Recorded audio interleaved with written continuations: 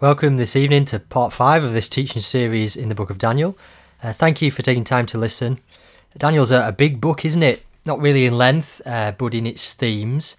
The book of Daniel contains some big Bible themes, and we can also almost see the whole story of the Bible contained in the book of Daniel, and we're going to find that even more the case as we move towards the second half of the book when we get into the visions. Before we look at Daniel chapter 5 this evening, let's pray together. Dear Father, thank you again that we can gather around your word. We ask that this evening you would help us to listen carefully to your word. Lord, we pray that we would not just listen, but that your word would take root in our hearts. We pray that we wouldn't just know your word, but that your word would become part of us. Help us, Father, to receive it humbly, we pray. For you've said in your word that you'll look upon the one who's humble and contrite in spirit and who trembles at your word. So this evening we pray that you would save us from pride. In Jesus' name, Amen. In the first 4 chapters of Daniel, we've seen repeatedly that people cannot oppose the Lord God and his kingdom and win. The message of Daniel is that God rules, that he's building his everlasting kingdom, that Jesus is king even when everything around us seems to say that he's not. But sometimes it doesn't look like that, does it? Especially for those who live in Babylon. From the perspective of Babylon, it's the king of Babylon who looks to be the powerful one. Remember how the book starts. Daniel chapter 1 verse 1. In the 3rd year of the reign of Jehoiakim, king of Judah, Nebuchadnezzar, king of Babylon, came to Jerusalem and besieged it. And the Lord delivered Jehoiakim, king of Judah, into his hand, along with some of the articles from the temple of God. These he carried off to the temple of his God in Babylonia and put in the treasure house of his God. Right at the start we see in those first 3 verses 2 cities, Babylon and Jerusalem. And remember that they both stand for more than just ancient historical cities. Babylon is a picture of humanity organised in opposition to God. Jerusalem, well, that's the city of God. And at the start of the book, it looks like Nebuchadnezzar's kingdom is the one kingdom that counts. It looks like the king of Babylon is in control.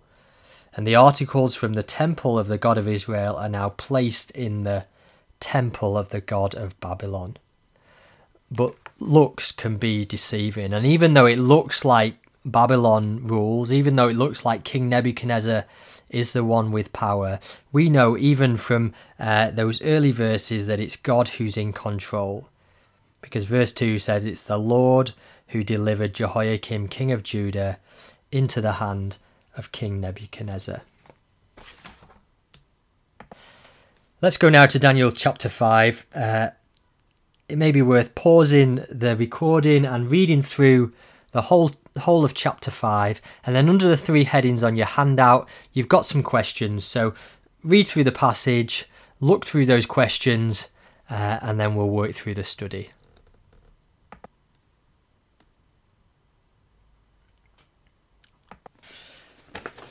Okay, first of all, chapter 5 verses 1 to 12, and our first heading is fragile pride. Right at the start of chapter 5, we realise that things have changed in Babylon. Without any introductions, we meet a new king, King Belshazzar.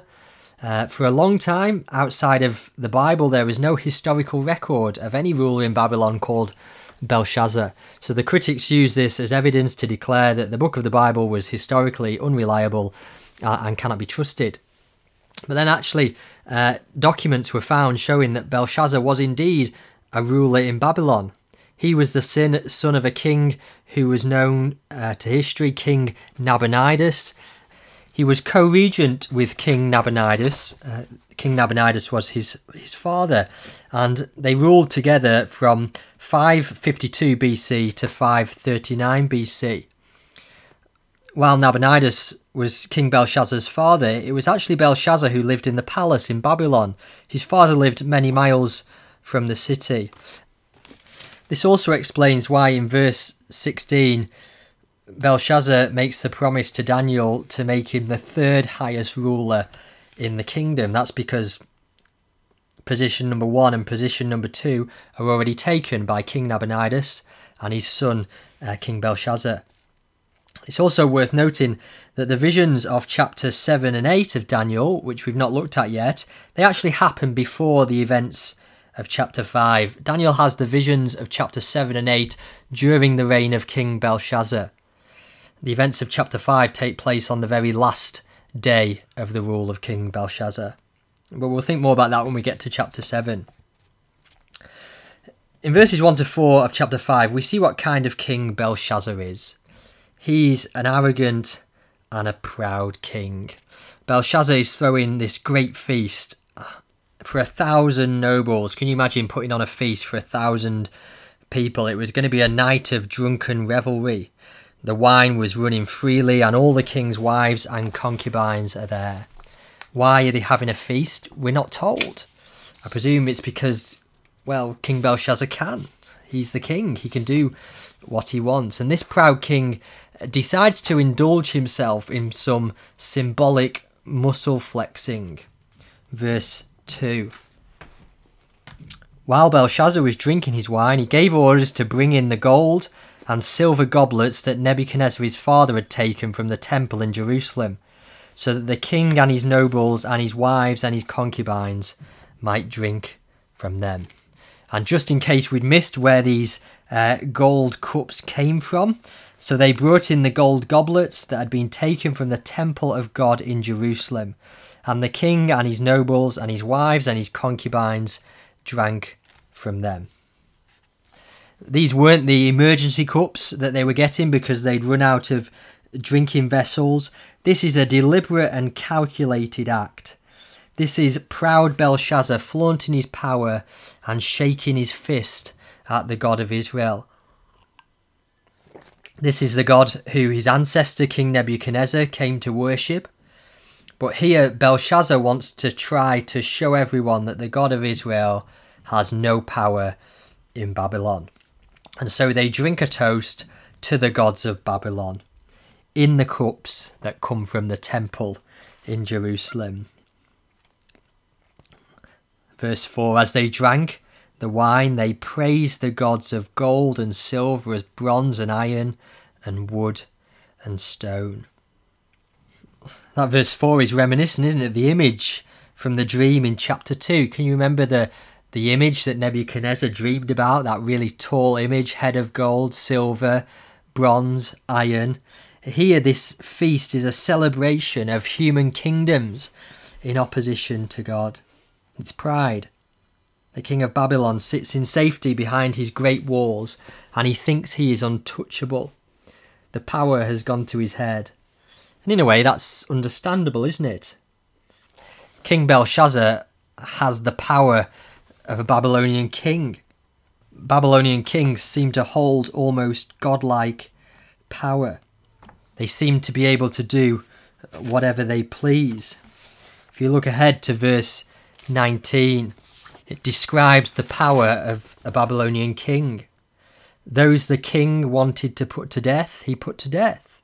Those he wanted to spare, he spared. Those he wanted to promote, he promoted. Those he wanted to humble, he humbled. And even though Belshazzar's pride is inexcusable, it's perhaps understandable that having that kind of power would make you proud. And this kind of pride is alive and well today, isn't it, in the 21st century? Do you remember that advertising campaign that went on the side of London buses? In big letters it read, "There is probably no God. So stop worrying about it and enjoy your life." That motto could have been written across the wall behind King Belshazzar as he banqueted. The same kind of pride can fill our hearts when we sit in our comfortable homes with cupboards full of food and on-demand entertainment at the click of a button. As we see Belshazzar's pride in chapter 5, we should know this chapter is not going to be pleasant for this king. The closing words of chapter 4 tell us that, don't they? Remember Nebuchadnezzar's final words? He said of the God of heaven that those who walk in pride, he is able to humble. And if there's ever a scene of someone walking in pride, it's Belshazzar here at the start of chapter 5. But this pride that we see of Belshazzar's is a fragile pride. Verse 5. Suddenly, the fingers of a human hand appeared and wrote on the plaster of the wall near the lampstand in the royal palace. The king watched the hand as it wrote. His face turned pale. He was so frightened that his legs became weak and his knees were knocking. What a change would have come over the atmosphere in that banqueting hall. 1 minute drunken revelry, the next minute sober fear, as this disembodied hand begins inscribing into the plaster of the wall of the palace. As he's done already in the book of Daniel, the God of heaven breaks in upon the pride of Babylon and the king becomes a trembling wreck. Verse 6, his face turned pale and he was so frightened that his legs became weak and his knees were knocking together. Before the finger of God, the pride of Belshazzar disintegrates. It's a fragile pride. This is why King Belshazzar needs to give a feast. He doesn't give a feast because he is generous and he wants to share what he has. He gives a feast because he needs to bolster his pride. He needs to be the head of 1,000 nobles. Belshazzar could never kneel and wash feet because he is proud, and that pride is fragile. And now in the twinkling of an eye, his weakness is seen by all as the colour drains from his face, and it's heard by all as his knees knock together.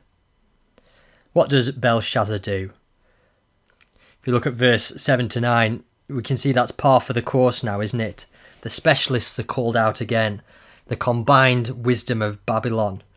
And even when they are tempted with royal clothing and royal positions and royal jewellery, they cannot read the writing or not even tell the king what it means. If ever there's a bunch of people that deserve the sack, it's these guys, isn't it? They were probably getting a good wage, and yet every time they turn up in the book of Daniel, every time someone needs real answers to real questions, they've just got nothing. The result? Verse 9. So the king became even more terrified, and his face grew more pale, and his nobles were baffled. It's all very embarrassing, this scene, isn't it? It's chaotic. And then into the chaos of the palace comes a voice of calm in verse 10. This is the voice of the queen, or probably more likely the queen mother. She'd heard all the calamity that was going on in the banquet hall, and verse 10 almost sounds humorous, doesn't it? The queen, hearing the voices of the king and his nobles, came into the banquet hall. "May the king live forever," she said. "Don't be alarmed, and don't look so pale." I'm not sure how you stop looking so pale. Did she expect him to put some makeup on? But then the queen has some good news. She reminds King Belshazzar of Daniel. It seems that since the reign of Nebuchadnezzar, Daniel has been sidelined. The former head of the civil service must have been demoted. But the queen mother, she remembers Daniel. She remembers his divine wisdom and understanding. And she, it seems, has absolute confidence that Daniel will be able to tell the king what the writing means. "Call for Daniel," she says, "and he will tell you what the writing means." Verse 12. So that's the king's fragile pride. And then we move on to hear of foolish rejection. Foolish rejection, verses 13 to 23. This Daniel is summoned, he's brought before the king. The king checks his credentials, and you can almost see Belshazzar looking down his nose at Daniel as he speaks, can't you? "Are you Daniel, one of the exiles my father the king brought from Judah?" The king explains to Daniel the failure of the wise men of Babylon. I'm sure Daniel's very familiar with that by now.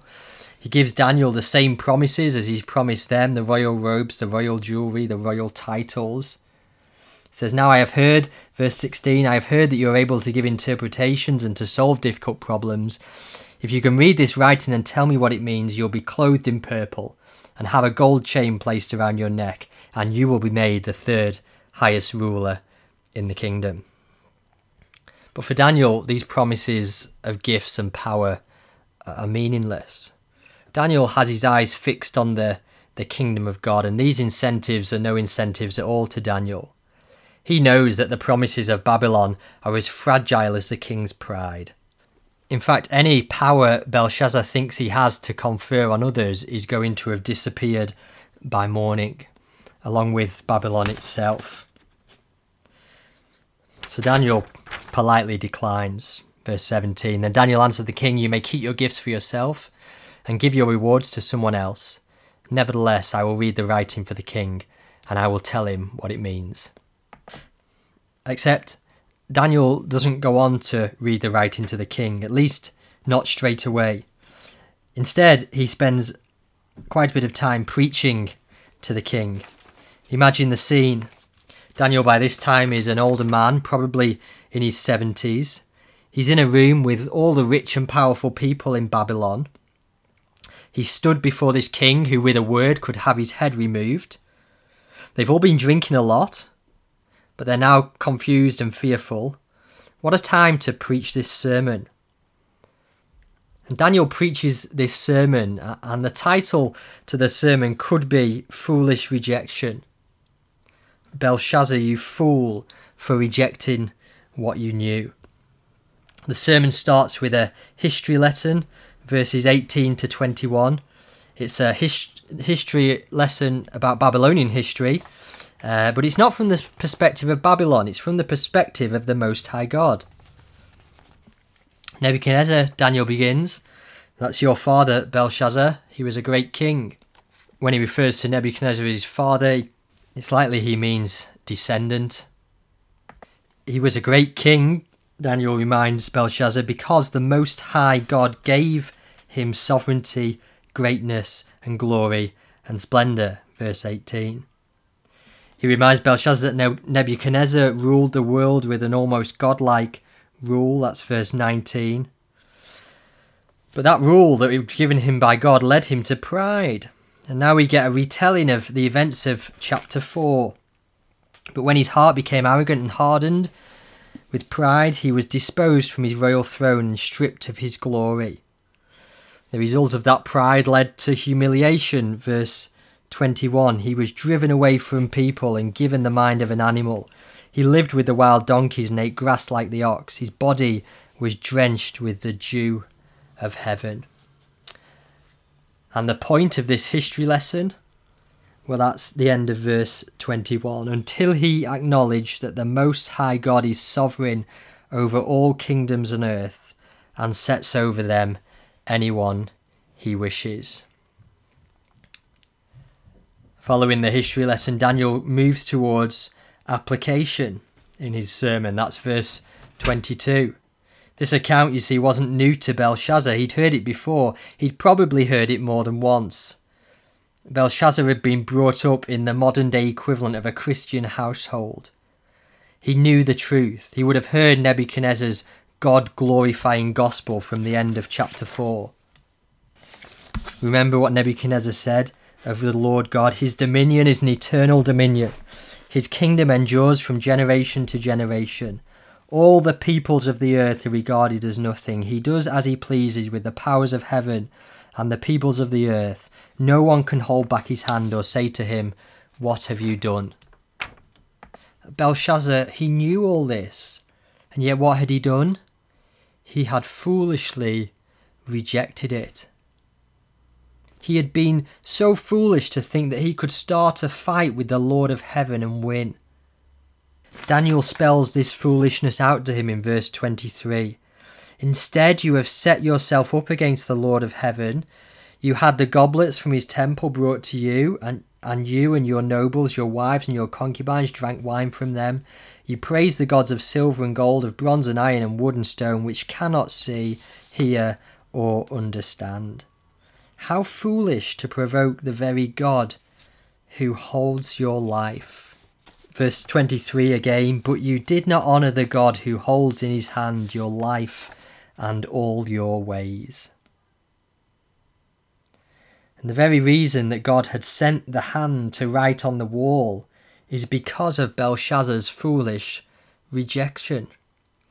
This reminds us this evening that it's never simply enough to be acquainted with the truth. These verses are a grave warning to all who hear the word of God but refuse to receive the word of God. It's a warning to everyone who would look in the mirror of God's word and walk away and forget what they look like. It is a warning to those who grow up hearing the gospel and yet walk away from Jesus because they think it's the clever thing to do. When we know the truth, but the truth does not humble us and lead us to worship, we are simply clones of King Belshazzar. And it's actions such as these that lead to the writing on the wall. Verse 24, therefore he has sent the hand that wrote the inscription.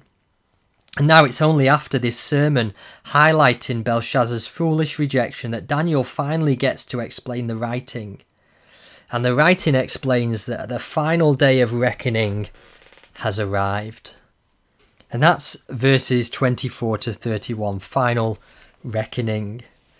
The structure of Daniel at the top of the handout shows us that chapter 4 and 5 belong together. They're right at the centre of this section running from chapters 2 to 7. And chapters 4 to 5 are similar in lots of ways. Both start with proud kings, safe and secure. And then comes revelation from God that leaves the kings trembling and fearful. And Daniel appears in both chapter 4 and 5 to interpret the revelation. But the end of chapters 4 and 5 are very different, aren't they? For Nebuchadnezzar, there's salvation. For Belshazzar, there's judgment.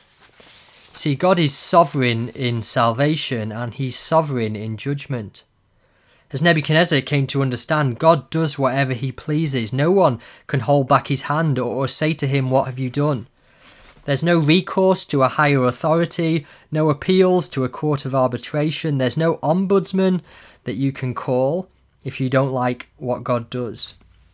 And now has come Belshazzar's final reckoning. And it's only in verse 25 that we actually begin to find out what the finger has written. The words there, mene, tekel, parsin. These three words each represent a coin.